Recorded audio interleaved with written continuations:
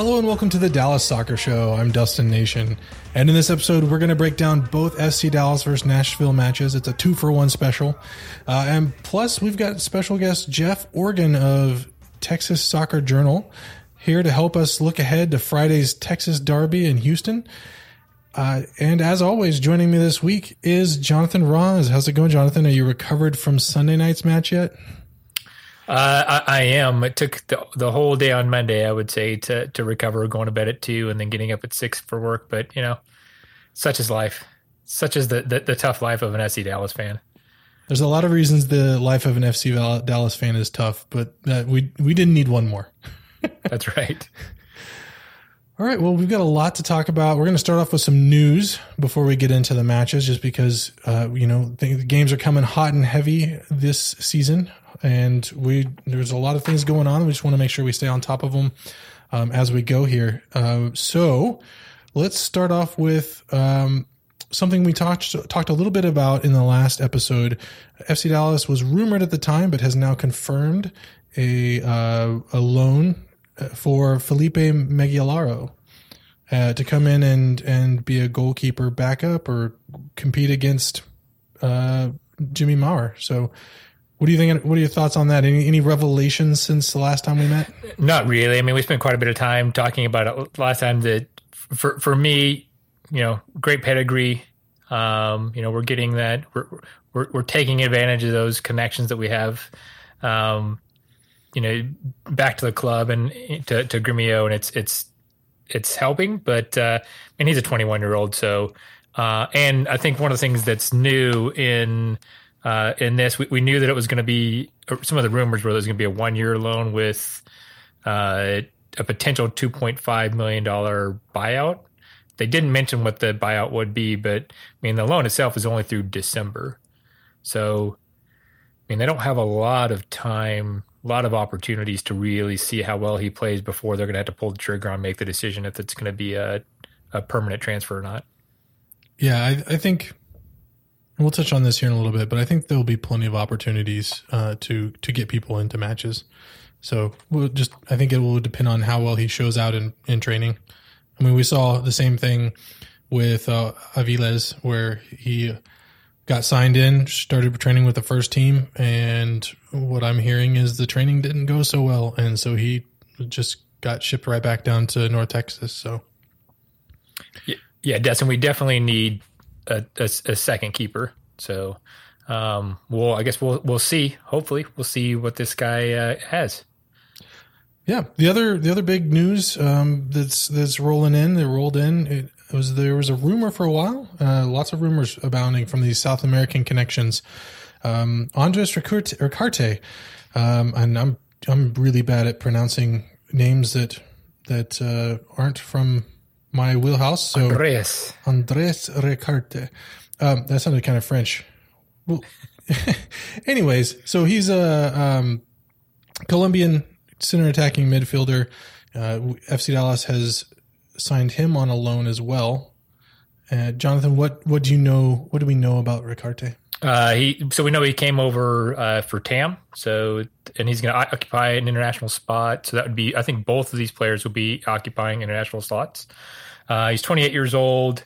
He played for Independiente Medellin for 98 games, scoring 12 goals and 23 assists over that time period.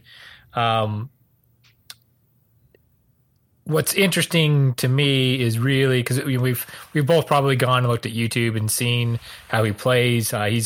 He definitely is more of an attacking midfielder. He's played some. If I go back and look at the formations that he's been in over just the last, say, 6 months, he plays either on the left wing, or if it's a more 4-3-2-1 kind of setup, he'll play in that 10 spot. 4-2-3-1. Yeah, he'll be in that 10 spot. It's interesting because obviously FC Dallas doesn't normally play with a 10 under Lucci style, so I expect he's going to be that center attacking midfielder. The news from people that are familiar with him is that he's one of the best midfielders in that league. So, I mean, and he's coming at 28, which is, kind of a peak or the prime of his career. So it's honestly, from an FC Dallas perspective, it's a pretty big time signing. It's coming over also on a loan for Tam, right? We don't know what the amount is going to be if they actually execute that option and bring him on full time. But I mean, it's definitely interesting. And I think, Dustin, unless you have some thoughts on the player himself, I mean, I think to me the biggest thing is what's it do to the rest of the midfield. Yeah, no, I think the question for like a statement about the player himself and the ramifications to the midfield is, how does Lucci want to use him? And looking at the videos, there was some talk that maybe he would be an 8, a linking 8, maybe that free 8. I really think, and even Dan Hunt said he called him a 10. Like, I really think that they're bringing him in for attacking creativity. I think they're looking for a player that's going to help provide that last, as Luchi Gonzalez called it, the last ingredient to the recipe that they're trying to make, to help get the ball into dangerous areas. And I think that, they didn't think that they could do it with the players they had. And the other thing is, so what does this do to the rest of the team? Like, I know you like to see Paxton. A lot of people would like to see Paxton play that 10 spot. Jesus is playing it. We saw Hara play it, right? Where does this leave the already crowded midfield position? Does it cause some of our homegrowns to not get minutes? Well, I think number one, we'll get into the Nashville match later in the episode, or matches. But I don't think there's an FC Dallas fan out there that isn't thinking right now we need a little bit more creativity in the final third. So that part is exciting. I do think that he's in that 10 or most forward attacking midfielder, or whatever you want to call it, right? If it's a 4-3-3. That for sure looks like it's his spot, and it feels like it's the right place for him to be. The question about Paxton and Jesus, and if you even go further down the line, if you're talking about Cervania and Thomas Roberts, there's a lot of people who I think have that skill set, especially those first three, right? Especially Paxton, Jesus, and Thomas Roberts, right? Are both kind of those creative players. Roberts, I mean, that's almost a whole nother pod on its own to talk about how we're going to get the approach for him to progress. But Roberts isn't going to be on the first team anyways, anytime soon. So if we're looking at Paxton and Jesus, I think what's interesting and is we might be at a point now where we're going from last year where we had a pretty much all homegrown midfield to this year where I think it's highly likely that none of those three start in the middle. Right, and it's going to be fighting for minutes on that left wing with Fafa. Yeah, no, I see what you're saying there. I think there's also the worry. And I think Buzz Carrick on Third Degree put out an article saying, "Is this the end to play the kids? You're bringing in a goaltender from South America. You're bringing in a South American." Prime of his age midfielder. You've got, Brian Acosta. You've got all these players that are coming in and filling positions that we've seen be filled by homegrown players coming up through the Dallas Academy, FC Dallas Academy, and the question is that the end? And here's my take on this. I don't think that we're going to be able to glean anything from this season, from any of these individual matches, or even really maybe even next season, off of philosophically. We're not going to be able to take any match here or this in the rest of the season and be able to say, oh, this is a change in philosophy, because I think at this point we're pretty much in let's just get through this season. How can we survive this season? How can we've got a game every 4 days. How do we just manage that? And I don't think that will be that it's fair to take and look at what they're bringing in and what they're doing in one particular game or even two particular games. Like there's going to have to be a significant trend to convince me that any type of philosophical change has happened to FC Dallas. So I'll give you this year because I do think that it's a unique year. And honestly, having the 5 sub rule means that Lucci has the opportunity to spread those minutes around. I don't know if that 5 sub rule will be in place next year for MLS. We'll see. But to me, they've got to move. If they have this type of logjam and Ricarte looks like he's going to pan out, and they've still getting Acosta and Santos playing well, they've got to move one or maybe both those guys, whether it be a loan to a European second division club or USL Champions League or something. They've got to be able to get Paxton and Jesus and Thomas Roberts, right, to some minutes. Honestly, I think Cervania might get some minutes here and there once he gets healthy. So I think he's more likely to get time once everybody's healthy than Paxton and Jesus potentially. Yeah, and I think that, like you said, there's 5 subs. There's a game every 4 days. People are going to get their playing time. And the way I view this is as kind of like an audition for next season. This whole thing, bring in all the people that you could think might be able to help you, and then see how it sorts out over the long term, and let that inform. That way you don't have to just do January, February, and then make a decision on who's going to be your starters. You got a whole season that's kind of going to help you inform you on your future. Yeah, so it is something to keep an eye on for the season, and I'm sure Dustin will talk about it many more times on this pod as the year progresses, assuming that we get a full 18 games plus our 3 extras for FC Dallas to play out the rest of the season. But it's definitely interesting. But that being said, I think this is an exciting move, right? Especially after seeing what happened in Nashville, and that, I guess before we get into Nashville, I guess the other we're talking about players coming in, right? But there's also a lot of talk about maybe a player going the other way. Maybe one of those kids is not going to get played because he's not here. What are you hearing, Dustin? So Reggie Cannon, this possibly could have been his last match, at least his last home match. There's lots and lots of rumors about him leaving. I've heard, Barnsley was interested, but that didn't pan out.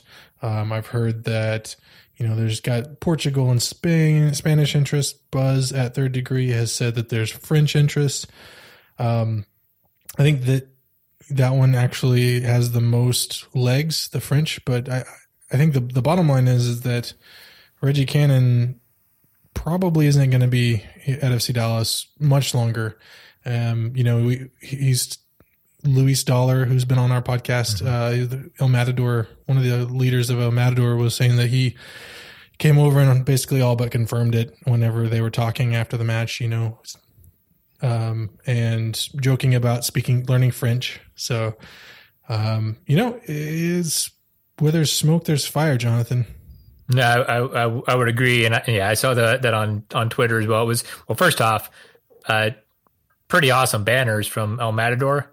And I'm sure Reggie really appreciated those. I know that there was a couple pictures after the game of him kind of coming up and giving them his jersey. I don't know which particular person got his jersey, but giving somebody his jersey from El Matador. You take that with tongs? Like you put it straight into a bag? They didn't show a video. I'm guessing actually that they threw it or something, because he did stay. The picture that I saw showed Reggie staying behind the security and with the 6 aisle separation. So obviously those guys are being super bubble careful. So I don't know if he tossed it at somebody or what. Well, I guess you know that Reggie's getting tested every day, so you know that there's unlikely that he has sweated it onto the jersey. Yeah, but we saw that, and I guess, obviously Reggie's a fantastic player, one of our favorites. We've joked around, or talked about the potential of him not being here this season at all. So I think at least I'm happy to have seen him 4 times, maybe 5 times this year. Yeah, not surprising. Still hard, just because we all love Reggie. He's a great guy. Yep, and he's got obviously a couple of, just thinking quickly, right? And we can probably spend more time on it once it's confirmed that he's leaving, right? He's got a couple of guys that I think can take his spot, right? So, yep. Reynolds, who I know we both love, right, is an extremely athletic right back, and I think that he's got the opportunity to potentially grab that from Brisson. So, but yeah, that's. Yeah, we can spend some time once we're here and try to do a breakdown of what we think happens. But at least FC Dallas is in a place that, yes, one youngster is going, but we got another one. We got another one in the wings, we'll say. Yeah, I should mention that we have a pretty personal connection with the Cannon family. Reggie was the first player interviewer I ever did. You can go back in our website and find it. I'm sure it's hilariously bad on my part, but it was a lot of fun getting to know Reggie. And then we actually even had his mom come on the show for the Mother's Day episode, and that was awesome. So we owe a lot to the Cannon family. So we're super excited for his success wherever that may be. Yeah. So speaking of the end of the game or these Nashville games, and what did you take away from well, start with Wednesday. What did you take away from the Wednesday match? Yeah. Wednesday was, I think it started out just like you'd think it would start out for a game, first game back for both teams, like pretty tentative, sluggish, feeling each other out, boring. But the game, both teams kind of grew into the game. FC Dallas tried their whole possession thing again. They were very, I'd say, intentional about their progression. They want, the very Lucci balling, where they want to build from the back. And then they were very intentional about how they wanted to build up. And I went into a lot of detail in it on an article on our website, but I'll spare you here. But essentially, it kind of ran through Santos and then worked its way up to Jesus, and then relied on some sort of creativity to get the ball to make a play after that. And that's kind of where things broke down mostly the first half, and was once they were able to get past that first two, like the forwards and the midfield of Nashville, most of the time the attack petered out.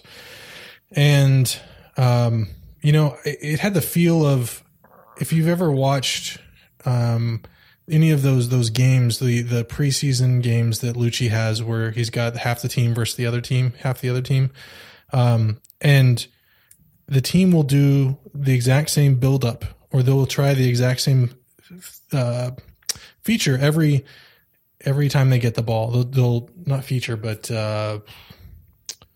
attack kind of progression. Yeah. So, and it's like they're just doing it for repetition. And that's very much what the first half of the Wednesday's match against Nashville felt like, is that Lucci said, here, we're going to do this, and this is going to be the way we're going to do it. And ultimately it didn't work out. It had varying success for cycling the ball, getting the ball past the forwards and the midfielders, but then nothing.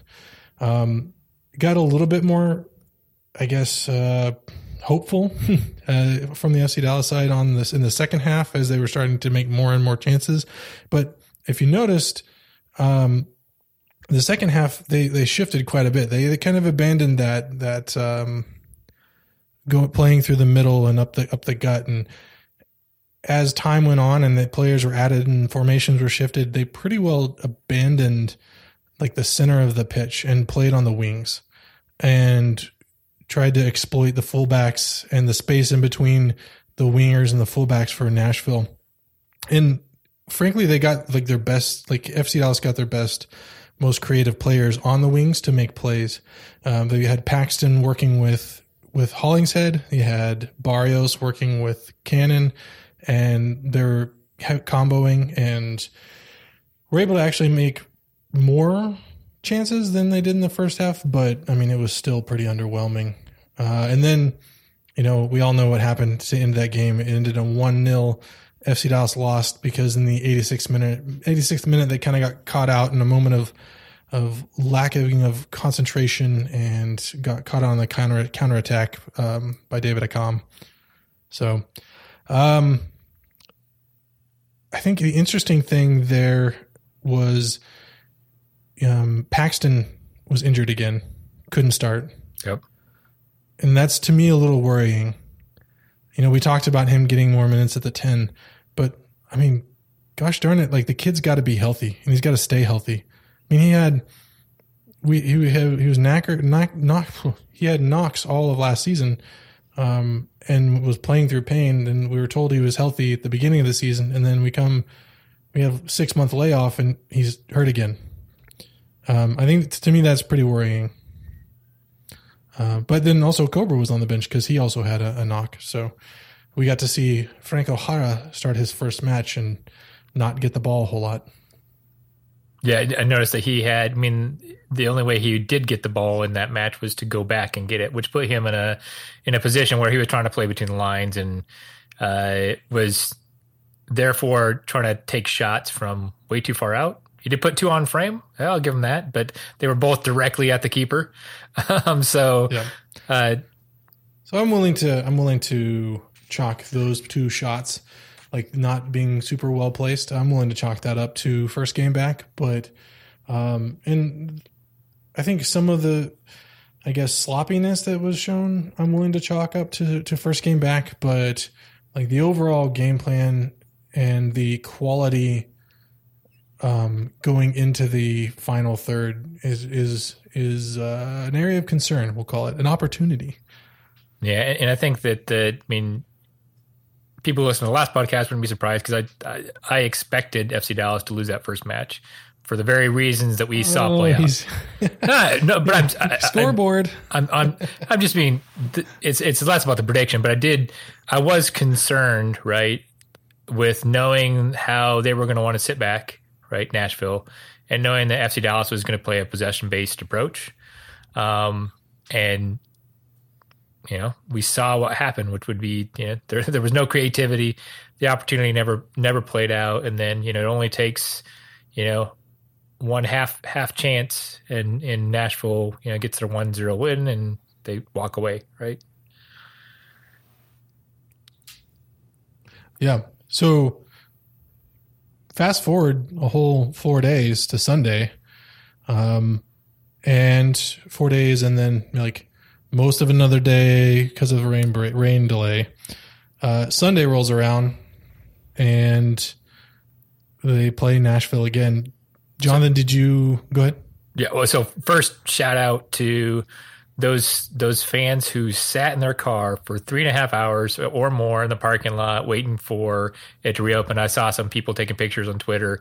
That's pretty fantastic to actually show up before the game and just sit there until I think it was like 11:07 when the kickoff actually happened.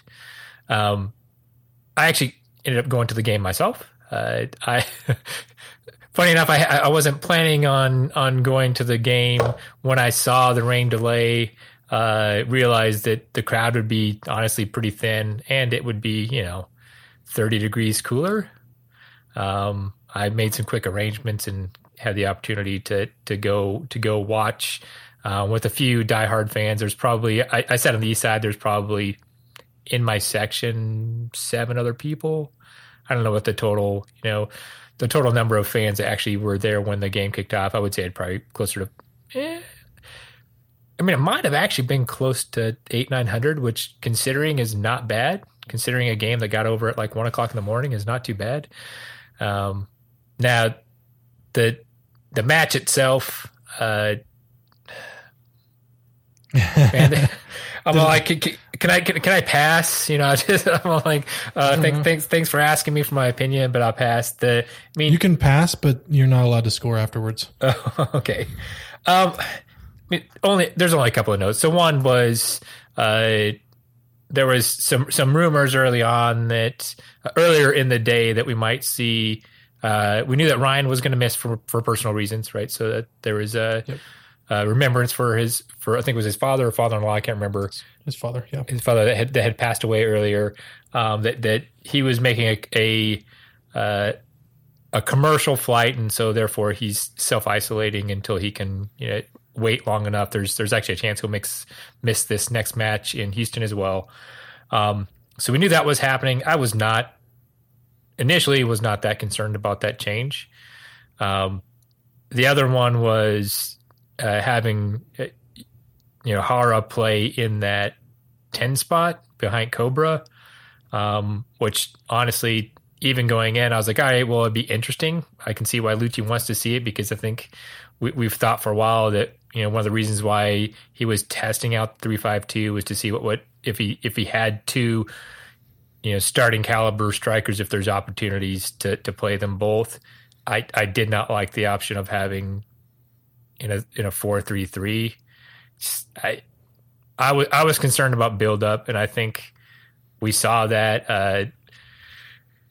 Was it Matt Doyle that had something on Twitter? It showed like here's the heat map of all the connections between Hara and Coburn. It was like one pass or something like that. So that part was definitely not exciting. The other thing, and I didn't realize it really until I was going back and rewatching the game, because in person, I was taking in the atmosphere and watching what was happening. But I went back and watched the game last night, and I think not having Hollingshead, even though I didn't think about it, really isn't a big drop off. But the way they play is very different. Yep. So I don't think they were impacted from a defensive perspective, but they lost. I mean, FC Dallas became very lopsided. The only thing that was going to happen was going through Mikey and Reggie. The left side, basically, from an offensive perspective, nothing wrong with Fafa, but it just, without those overlapping runs, right, and things to challenge, especially with as compact as Nashville is playing, it just. No, that's a good point. The way they used Ryan Hollingshead in the first match was more as a part of the attack, and they used at least in the first half, whenever they were trying to get their feet, they used Ryan Hollingshead as part of the attack, and Reggie Cannon kind of stayed back, and he helped link the defense with the midfield, and Ryan Hollingshead helped kind of link the midfield towards the forwards, right? And with Nelson in there, I like Nelson. Yep. Haven't seen him since last June, though. So, I think that they were cautious with how they were using him. They didn't want to get him in a position to get caught out, and they wanted to just kind of help build his confidence, knowing that this is not the only match he's going to be playing in the next couple days. Don't let him get caught out. Don't let him get something that's just going to utterly ruin his confidence, like what happened in New York City with Ja'Cory Hayes, where it took him forever to get his confidence back after that. In the point about, I think in that first game, if the only players I remember, and I'm sure there's some statistic to show me this, but the only players I remember noticing that first game that were actually making those penetrating runs was Ryan and Paxton. It's the only people I remember breaking lines. Maybe there was one or two opportunities somewhere else. So that was big. That's a big thing that I noticed in that match. And then just the other thing, and I know we'll probably talk a little bit later on during the discussion around the next match, but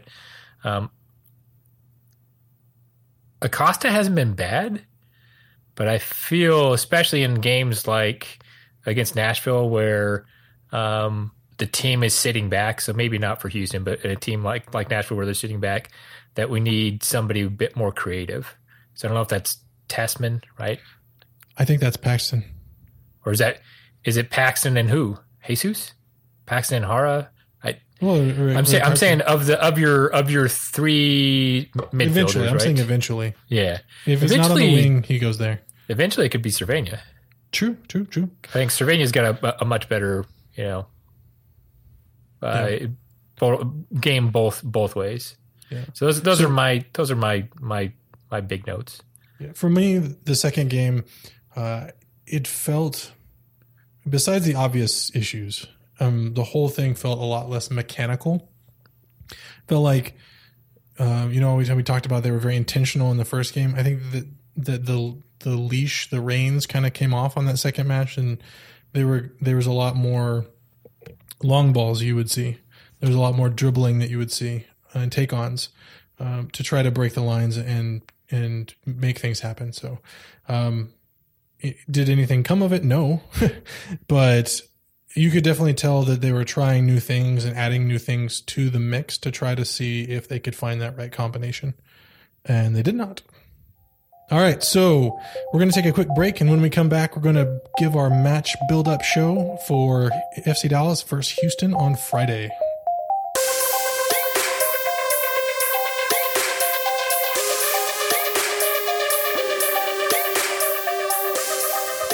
And we're back for our match build-up section for Friday's match in Houston.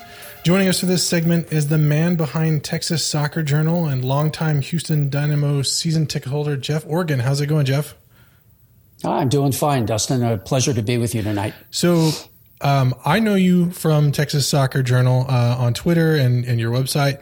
Why don't you tell us a little bit about what Texas Soccer Journal is and what you guys are about? I'm actually retired from my career, and as I was telling you a little bit before we got started, what started me on this was Copa America Centenario in 2016, where I did a lot of traveling around the country, and the final, I actually got a chance to see the final two, but the game that made the most impact on me was the game where Lionel Messi and Argentina came to play the Dynamo or play the U.S. soccer in the semifinals.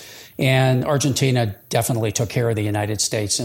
And what really amazed me about that whole process was that was the second time that Lionel Messi, who's maybe the second most famous or maybe the most famous athlete in the world, had been in Texas, and it was virtually ignored. And so I started Texas Soccer Journal as kind of a way to try to change that and to bring a little bit more in what little way that I could with my time, a little bit more soccer knowledge about the state. And over time, as the project has evolved, I'm focusing a lot more recently on Texas soccer history, especially with the pandemic, and also my focus is much more on South Texas because I found that you and Third Degree and John Arnold and other people up there do a more than adequate job of covering things up there. Very cool. So, your history with Houston. Tell us a little bit about how you ended up being a Houston fan. Well, I actually have been following MLS since the beginning. I'm sort of giving my age out here. My soccer days date all the way back to 1974 when I followed the San Jose Earthquakes in the North American Soccer League. I was actually at the first inaugural game that they played there. And I then spent 3 years in the Army in Germany and developed a real love for the sport over there. So I've been a fan for years. And when MLS got started, it was like leaving a wasteland because there had been so many years where we didn't have a professional soccer league. And because I was living in San Diego at the time, I was an LA Galaxy fan. And in fact stayed an LA Galaxy fan up until the time that the Dynamo arrived in Houston, where I was living in 2006. And then I sort of threw him to the curb and became a Dynamo fan, who interestingly enough had a connection back through San Jose because they were the San Jose Earthquakes when they moved to Houston. So I became a season ticket holder in 2006, and have to say that. It was not hard to become a fan when they won 2 MLS Cups in the first years that they were in the city. Yeah, no, that'll do it. That'll make it easy. So this year's a little bit different than other years. We're in July. I'm Captain Obvious here. We're in August here, and we've FC Dallas has played a grand total of 4 matches, and Houston's played 5, I think. Yes. So how does this season's Houston Dynamo team compare to maybe last year's team so far this season? Last year, I hope they don't compare very well to last year's team, because last year was not very good. And particularly on the road, where the Dynamo have struggled, frankly, since the inception of the franchise, even the days when they were very good. They were, extremely good at home and struggled on the road. This year, the team is in transition again. And since Dominic Kinnear left, I believe after the 2014 season, we've been through, 3 permanent managers, Tab Ramos is the third, and 2 interim managers along the way. So the team has been in a constant state of flux and transition since that point. Last year, the team got off to a extremely good start. But frankly, it was a little bit of a mirage, because it was based on a fairly easy schedule and a lot of home matches. Once they hit the road and some of the international absences happened, and the wheel fell off, and the middle of the season was awful. And Wilmer Cabrera got fired, and they brought an interim manager in Davey Arno. And obviously, Tom Ramos came in, and he's now attempting to implement another system. And as you pointed out, this is a very unique year in that we're kind of coming out of the third preseason. So it's really and it's going to be very interesting to see how all the training that he's been able to do over the course of the last few months is going to translate out on the field. Did you have any big takeaways from the MLS's back tournament? Obviously, Houston didn't progress into the out of the group stage, but they were also in kind of a tough group when you go back and look, especially seeing where Portland ended up, right? Because it was LAFC, LA Galaxy, and Portland. Were there any big takeaways that you got from as far as how Houston was performing, and maybe some of what we might see this weekend? I think the biggest takeaway that I had from those 3 matches were, I guess, number one, don't give up penalties in the 90th minute when you're on your way to the knockout rounds. But secondarily, it was, they played, as you pointed out, some pretty tough matches. LAFC's a handful for anybody, even without Vea. And they, the Dynamo built up a very strong 3-1 lead at halftime. They played very, very well. LAFC admittedly made a few mistakes in the back, but then they tried to sit on their heels and gave up enormous amounts of possession in the second half. And needless to say, they were punished by, people like Diego Rossi, who was, quite a revelation in that tournament. The Portland game was actually quite different in that the Dynamo controlled possession, had something like 24 or 25 shots. But as I think you're well aware, Portland is a very crafty team, and they have a core of players that have been there for a long time, and they punish the Dynamo. People like Diego Valeri, who seems to be public enemy number 1 in Houston, really did a number on us, and the Dynamo ended up losing that match. The Galaxy game was extremely frustrating. Again, the Dynamo conceded a lot of possession, but they held it together defensively until that big mistake in the end. So, but I think you can honestly say that over the course of the 3 matches, there was a lot of progress, and it's pretty clear that Tab Ramos is trying to play he wants to play on the front foot and attack. And, he's lining them up in more of a 4-3-3 kind of a formation. And I think going into the season, one of the biggest issues was going to be what they were going to do with Darwin Quintero. Watching him in Dallas, that he can change games by himself if he wants to. And they're still, I think, experimenting a little bit with what they're going to do with him. But in the last game, he started coming into the center a lot more, and he's much more dangerous when he's going to goal and much more dangerous playing in the middle. And he overlapped very nicely with Adam Lundqvist, who is our left back, who has been with the Dynamo for a few years, but now that DeMarcus Beasley is retired, has now stepped in as the first choice. And the two of them are figuring out the chemistry together. But we saw a lot of progress in that in the game. Wait, Beasley's finally retired? Is for real? Yeah, this time? I think he is this time. Just want to make sure that we're not, I wouldn't be shocked if I saw him in the 2022 World Cup, but the man does not age. At the present time, I don't think he's going to be in MLS much more. Cool. Besides Darwin Quintero, are there any other players that FC Dallas should be watching out for as we go into Friday? Well, the attacking prowess of the Dynamo, when you look at it, adding Quintero was kind of like the icing on the cake, because Albert Elise is obviously the player who the Dynamo go through. You can see it, and you could see it in the tournament that every time they would win the ball in the defensive end, in many cases the default look was to find out if Elise was open and to get the ball to him, because they want him operating one-on-one because there are very few defenders in the league that can really handle him. He's a phenomenal player. The final ball would be better in a lot of cases, but he is a very difficult player to handle, and particularly when you pair him up with Quintero and also with Mauro Manotas, who quietly, if in fact this was a regular season, Mauro Manotas by the end of the year would probably be the all-time Dynamo MLS leading goal scorer. And when you think about it in terms of players like Ching and Di Rosario and Davis, that's quite a statement. And he's gotten off to a slow start.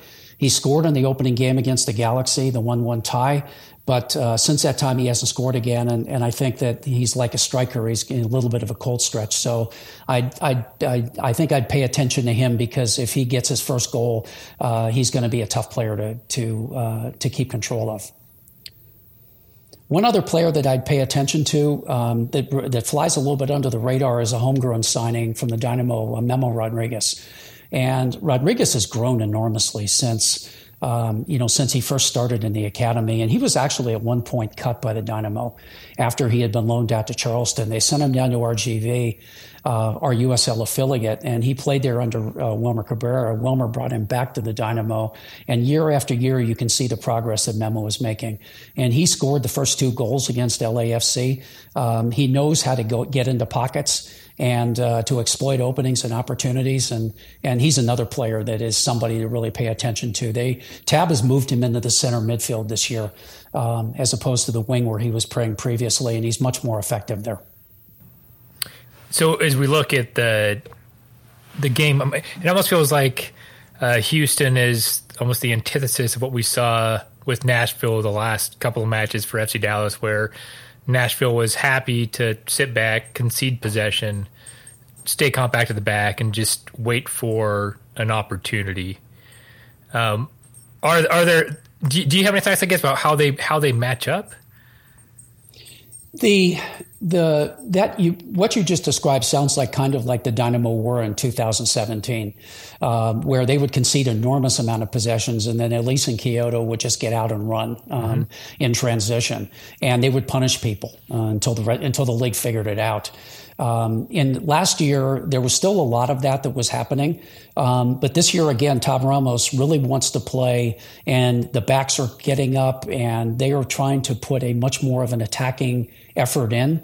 But on the other hand, he's still implementing his system, and there's a whole lot to be figured out there. The Dynamo brought in a couple of new pieces this week with Wilfred Sahibo. They acquired him from the Revolution, a midfielder.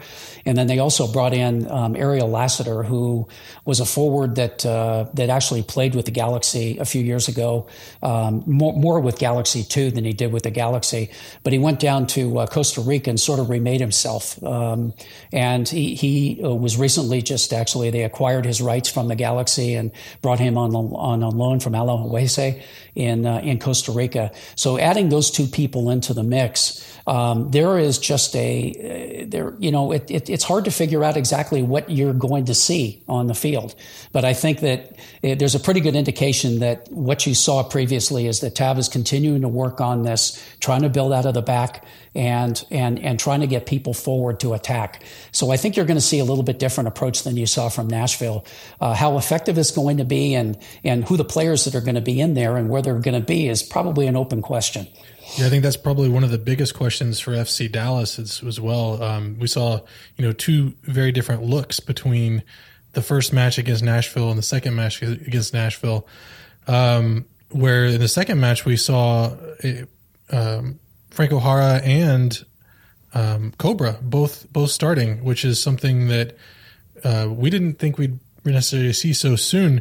Jonathan, do you think that Luchi Gonzalez sticks with something like that, or do you think that we'll see yet another way for FC Dallas to roll out? I think we're going to see the same formation as we saw in the last match with the 4-3-3. I do think that it's going to match up better against Houston. It's going to be a lot more open play So I also predict it's going to be a lot more exciting match than what we've seen the last two with Nashville, and I certainly hope so. I hope it's exciting in the good way for FC Dallas. Of course. But I didn't like that double striker setup. I mean, that it just basically right with Hara sitting beneath Cobra didn't make a lot of sense to me. I think I'm going back to the same thing I was pushing for before the match, which is I think Paxton needs to be in that 10 spot or whatever you want to call it, the center attacking midfielder. Center attacking, linking defensive midfielder. There we go.